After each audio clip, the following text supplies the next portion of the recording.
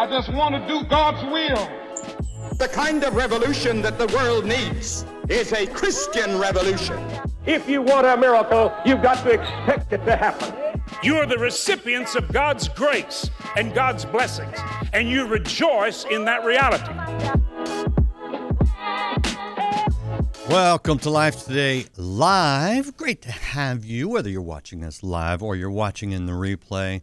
I'm just glad you're here, and I always appreciate when you subscribe. That helps us a lot. Or follow, depending on where you're watching. Liking and subscribing, all good things. Hello, Judy. Well, Judy's my number one viewer. She's always here right on time. So great to see you, Judy. I hope you're feeling well today. And Judy and anyone else watching, I think today's guest is going to really encourage you and inspire you. She has an amazing story, amazing testimony of what God has done in her life, and it comes through a lot of hardship, which the older I get, the more I see that. And it's tough at times, hard to maybe explain or rationalize or understand. But when you look at God's goal to conform us to Christ, which He in Scripture very clearly states that is our purpose, to be conformed to Christ. What does that look like? You look back a lot of times at some of the hardship and go, I can see God accomplishing His perfect will, even when I didn't understand it. So with that, my guest is Sharon Bolin, and I just want you to hear her story. Sharon, it's great to have you here on Life Today Live. Thank you so much. It's an honor to be with you. And as we were talking before coming on the air today, I just want to thank you again. And your dad has just been a patriarch of the faith. And I know has impacted multitudes of lives, including mine. And so, again, I just want to thank you for having me today. Well, and speaking of fathers, your father had a great influence on you. Take us back to some of your childhood before we walk through some of the difficulties that you've been through. Well, my nationality, my ancestral descent is from India. I was born in Guyana, South America. A lot of Indians migrated to that country under the British rule many, many years ago. My father was raised as a Hindu. And at the age of 11, he was contemplating reincarnation and had just an immense fear of death. And so one day when he got home from school, again, just at the age of 11, someone had slipped a little gospel tract printed in the United States of America under his door. That for the first time, he read the name Jesus, heard about heaven. And he was so intrigued by this that instead of going to the Hindu temple the next week, he ended up going to a Protestant church, sitting in the back, heard the gospel, didn't tell anybody, left. And as he was leaving, someone at the back door gave him a little Bible with the New Testament and Psalms. He said he came back home and he said, Jesus, I don't know if you are the true and living God, if you're the real God, because of course in the Hindu faith, there are multitudes of gods. Yeah. My grandparents' home, I remember growing up, it was filled with idols. And he said, if you're the real God, just reveal yourself to me. It's just a simple prayer from a child. And he said, at that moment, all the fear of the afterlife left. And he knew in that instant that Jesus Christ was God and heaven was real. And he had a tremendous conversion. And that day, everything changed, obviously, for his life. But the beauty of the story is how America impacted a Hindu boy and how important it is for the gospel to be taken all around the world. You don't know whose house it's going to end up at. And it was my father. And there was no Billy Graham there, no altar call. It was just a moment between he and the Lord. And it was the most phenomenal conversion. And my dad ended up becoming the first tenor singer from Guyana to sing in the U.S. He had a phenomenal voice and Bible scholar. So I have been raised with a man who is really a true example of the character of Christ in my life as a father. And I have seen my dad come to this country, love America. We came here as legal immigrants, and how he fed America the word because America fed him initially. So it's been a phenomenal upbringing for me. And I have been really, you call people that have raised with a preacher, PK, Right. the kids were PKs. Yep. But we have to come into our own walk as well. You Yeah. can't ride on the coattails of your family. You have to come into it's an individual walk. But that's really how it all began for me, is coming to this nation and honoring America and thanking God for a land that was really seated in the Bible in prayer. Yeah. However, there were some things that pulled you away for a while. Tell us about that period of your life.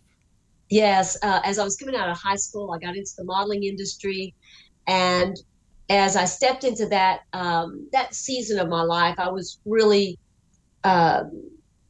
straying away from the Lord. The temptations of the world, temptations for fame and fortune, and I was really pursuing this career for many years, in my late teens to my early 20s, and I was about to take a job overseas. And I knew that my career was changing. Everything was going to get a lot bigger now. I was moving up the ladder. And I remember living in Palm Beach and praying, Lord, I don't know you like I used to. I want to know you again. I knew I was far from the Lord. I strayed away from him. And at that moment, when I prayed, I really believed I was doing the right thing because I was getting my life right with God. But everything seemed to go wrong. The next 2 weeks, I started getting very ill. I couldn't take a lot of jobs. I didn't know what was happening. I went to the doctors. I thought I was coming down with some type of flu, and they couldn't diagnose anything. So to make a very long story short, I ended up coming back to Dallas just to get some tests run, not knowing that I would be here for 2 years, dying of an illness that the doctors could not diagnose. And that completely changed my world, because all the fame and fortune and my goal setting, everything was halted instantly. Because if you don't have your health, you really can't do much. So I laid in the bed wondering if I was going to die. I was in my early 20s, didn't understand why God was punishing me. I was trying to get closer to him. And after months of tests, and the doctors really couldn't pinpoint what it was, I couldn't work. I was weak. I could barely walk. I decided to open the Bible. And I challenged God, listen, if you're real and everything Dad's taught me is real, then let's see. I'm going to prove this Bible. I was saying that in my foolishness, and in my anger, but the Lord is such a Lord of love and mercy. And I opened the Bible and I began with Genesis, and I started finding every scripture that dealt with healing. And I ran across scripture after scripture, and they became a reality to me because I needed to be healed. I was dying. And I began to take my name and I would insert them into the scripture. Behold, I, the Lord God, will bring Sharon health and cure, and I will cure her. And I will reveal unto her an abundance of peace and truth, because when you're sick, you really don't have a lot of peace. You have a lot of fear. And I was bound in so much fear. I was afraid to just walk outside to the mailbox. I mean, I was bound in fear that I could die any moment. So after 2 years of that illness, though I was getting weaker physically, spiritually, I was getting stronger. And, in the modeling world, the issue that I was having was with identity, just like our young people today. We have an identity crisis. And social media, the world will tell you, you need to look this way, you need to act this way, you need to dress this way. And so the world is fashioning our belief system of who we are to be, but we're created in the image of Christ, and we are to reflect that image. And I didn't understand that, but the Lord began to reveal that to me. So I was miraculously healed at the end of that 2-year period. I was so strong in my walk, and my faith had grown, and the Lord set me free of fear, sickness, everything. And I had a very close shave with death. I literally was dying one night, and I had to cry out to the Lord. And it was at the climax of that period, but the Lord miraculously healed me. And after he healed me, I began to have dreams of preaching. And I thought, oh, Lord, I said I'd do anything, but I can't preach. I don't want to do that. Female, single, you have all the excuses, don't have a seminary degree. And the Lord really continued to prepare me. And of course, my father, I was basically living with a theologian, and he had imparted so much into my life. But long story short, again, because it's so long, I ended up having my first tent crusade at the, you know where this is, at the old Texas Rangers ballpark field. Oh, yeah. And in the late 90s. And I just went out by faith. I didn't know how it was going to happen. And the Lord just opened the doors for the media to come, and it helped really to get the people to come and attend. And that's how it all began. And from that moment, my whole life changed.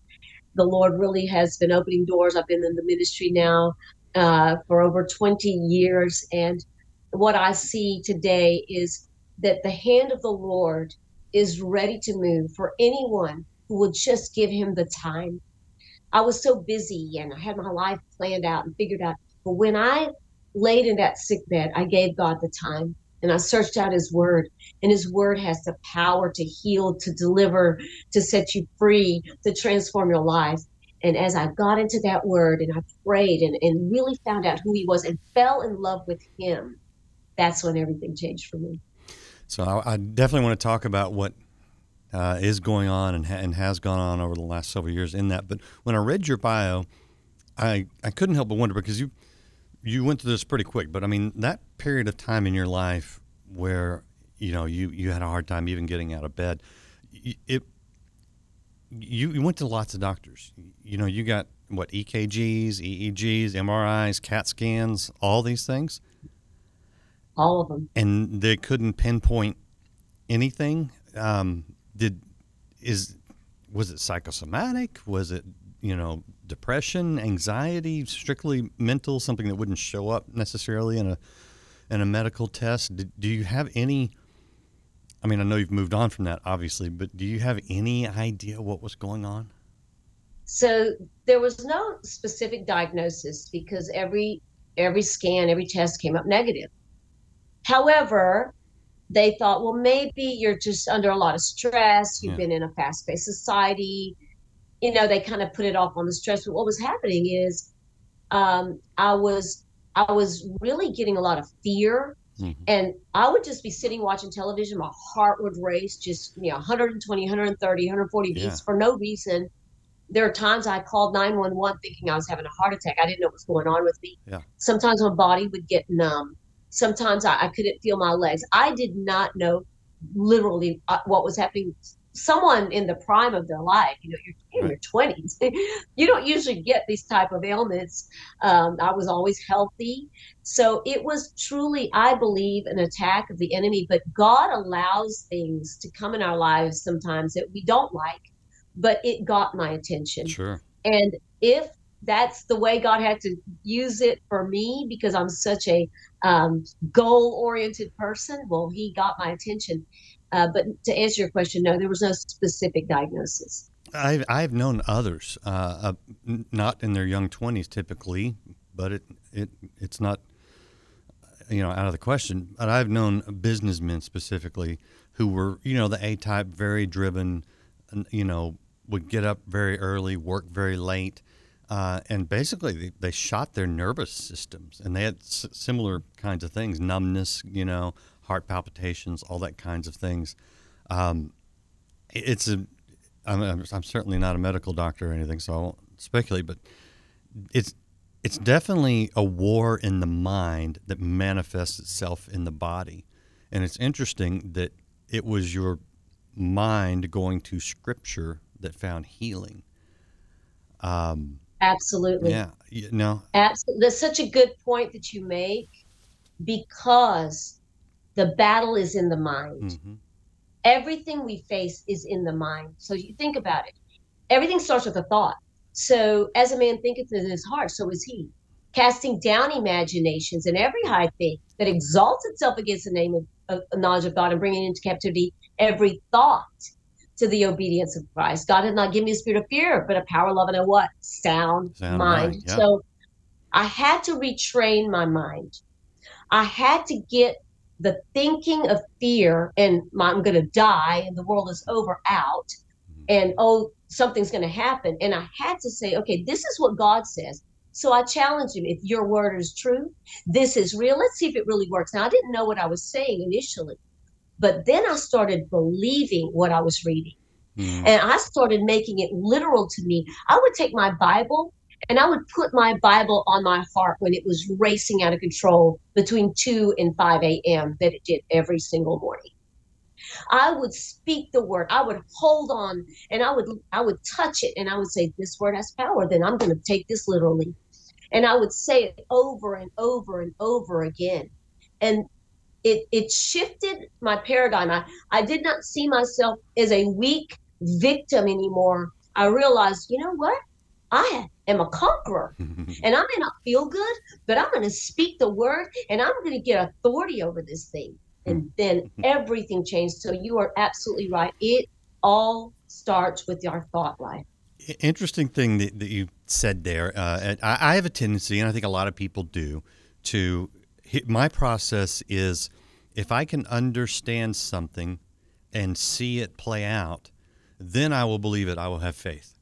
And that's exactly backwards from what God says. He says, have faith, and then so many times in hindsight, you gain the understanding because you've seen it play out. But it starts with the faith. I mean, the double-minded man is unstable in all of his ways. There really is something to believing what God says first and sticking with that no matter what your natural eyes may see or mind may want to tell you. But when you stick with that faith, I just repeatedly, I see it play out in hindsight for people. They go, okay, I see it there. I see it. I see it. Looking back, I can see how that happened. So it wasn't that you had to understand everything in Scripture. It wasn't that you had to be healed first. It was that you had to have faith first, and then the other things came. You are so right on. I wish we had more time to talk about this because you really opened it up a can of worms for me to really come out. I have so much to say on that subject of faith, but you're so right. And everything in our life, in this dimension of earth that we live in, we're moved by our five senses. Mm-hmm. But we can't trust our five senses. Mm-hmm. We have to go by spirit. That is why the carnal nature is enmity with God. If we start to go by spirit, we live by faith. You see, faith is what ignites our spirit to come alive. And I was so, woe is me, I'm going to die. And God had to change that. And it comes through the word. I think today in the church, we've really neglected the word. We want the prophecy. We want this, that, but we've got to come back to the word. The power is out of your mouth. The sword is coming from your mouth, and the mouth is going to speak what you're thinking. So it comes back to that. Also, I want to say this real quickly. I had a dream a couple of days ago. It was the 21st, and I don't dream very often, but I know when God gives me a dream, and it's usually for the body of Christ. We are having our annual Good Friday service here in Dallas, April 7th, and the dream was about the service, oddly enough. And we were in the hotel, and we were being transitioned. They had given us the wrong ballroom. We were in the hallway of transitioning to the new ballroom. There was a lady still milling around the old ballroom, and I was standing there with crowds of people. All of a sudden, the lady dropped dead. And I thought, Lord, is somebody going to die in the service? Like, what is this? No. In the dream, I see the lady, and everybody said, oh, no, she died. But at least she died around Christians. And my first thought was, yeah, I guess that's a good thing. She died around the body of Christ. And then all of a sudden, my spirit just rose up and said, no. And I charged over to the woman dead on the ground. And I said, get up. And I cannot remember when I have ever used that type of force to yell in my voice. I said, wake up, get up. And I kept saying, I was interchanging those words. Get up in Jesus' name. Wake up, wake up, wake up. And all of a sudden, her eyes began to just, flutter a bit. And she closed them. I said, open your eyes, wake up. You will not die in Jesus' name. And her body began to shake. The woman got up. I woke up from the dream, here's a woman that's dead. Now she's alive. And the Lord spoke to me and he said, the woman, in the Bible, the church is always attested to a female. And you think about the bride of Christ, so it's male and female. But the church as a whole, we've been falling asleep. And when you look at the 10 virgins, even though 5 had oil in their lamps, the Bible says in Matthew 25, and they all slept while the bridegroom tarried. So each of us, as you said earlier, we're in a different walk in our life with God, but we all have areas that need improvement, and we're asleep in some areas. And when I began to shout, she awakened. The cry came at midnight. Behold, the bridegroom comes, and then they awakened. So God is saying, there's a cry going out now, and my church needs to wake up. We've been asleep too long. Yeah. And I truly feel that it comes by us having this faith renewed again. Maybe that's what's happening at Asbury right now. It's a renewal of our faith. Maybe our fire has gone low. Maybe our faith is just teetering and we're really not where we used to be with God. But God is awakening his church again. And I truly believe that those who even have barely just a grain of mustard seed faith, God's going to quicken that. But the key is faith. It's the belief system. I had to believe past how I felt that woman was going to come back to life. We've got to see a situation, and our faith has to be greater than the negative and the opposing forces that we see to believe that God will intervene. Yeah. And I think that's really the beginning of where we start to live in the supernatural dimension with the Lord. Yeah, and I pray that is what's going on. I want to show people real quickly your website. This is SharonBoland.com, SharonBoland.com. Anybody wants to follow up there. And you've got those words, preach, teach, heal there on your website. And, anybody old school like me, when we see healing in the realm of preaching and teaching, we hearken back to, people waving coats and falling down and things like that. Right.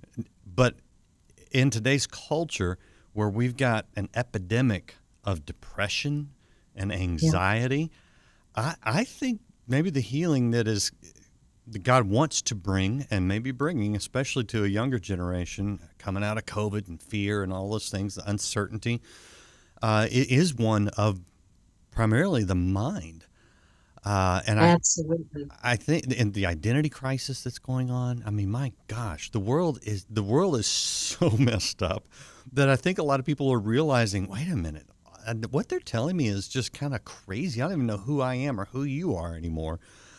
Do you think maybe some of what's going on, and I don't know a lot about the Asbury revival. I'm all for people praying and worshiping and seeking God. Absolutely, But do you think maybe there's a healing of the mind and the anxiety and the identity that God's moving in? Because that's certainly what we need.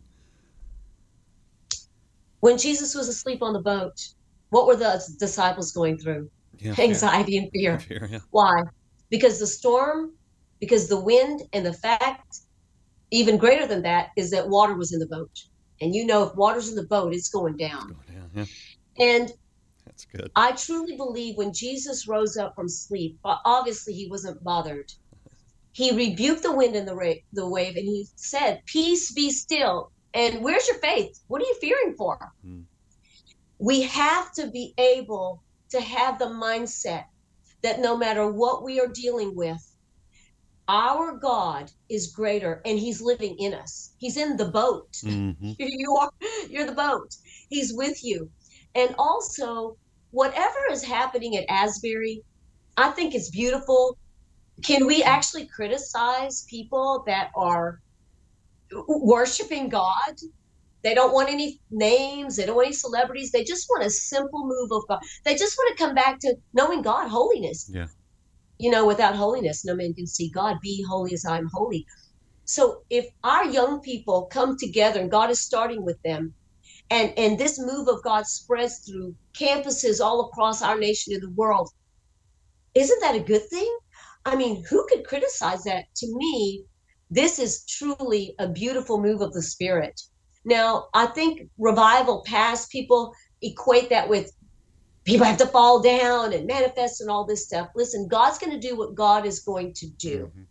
We are not going to see a one-man show or one-woman show. This move of God that's coming is a move of the spirit to the body. Yeah. Every single person has been called by God for a specific task in the earth. And we've got to see this as a corporate move.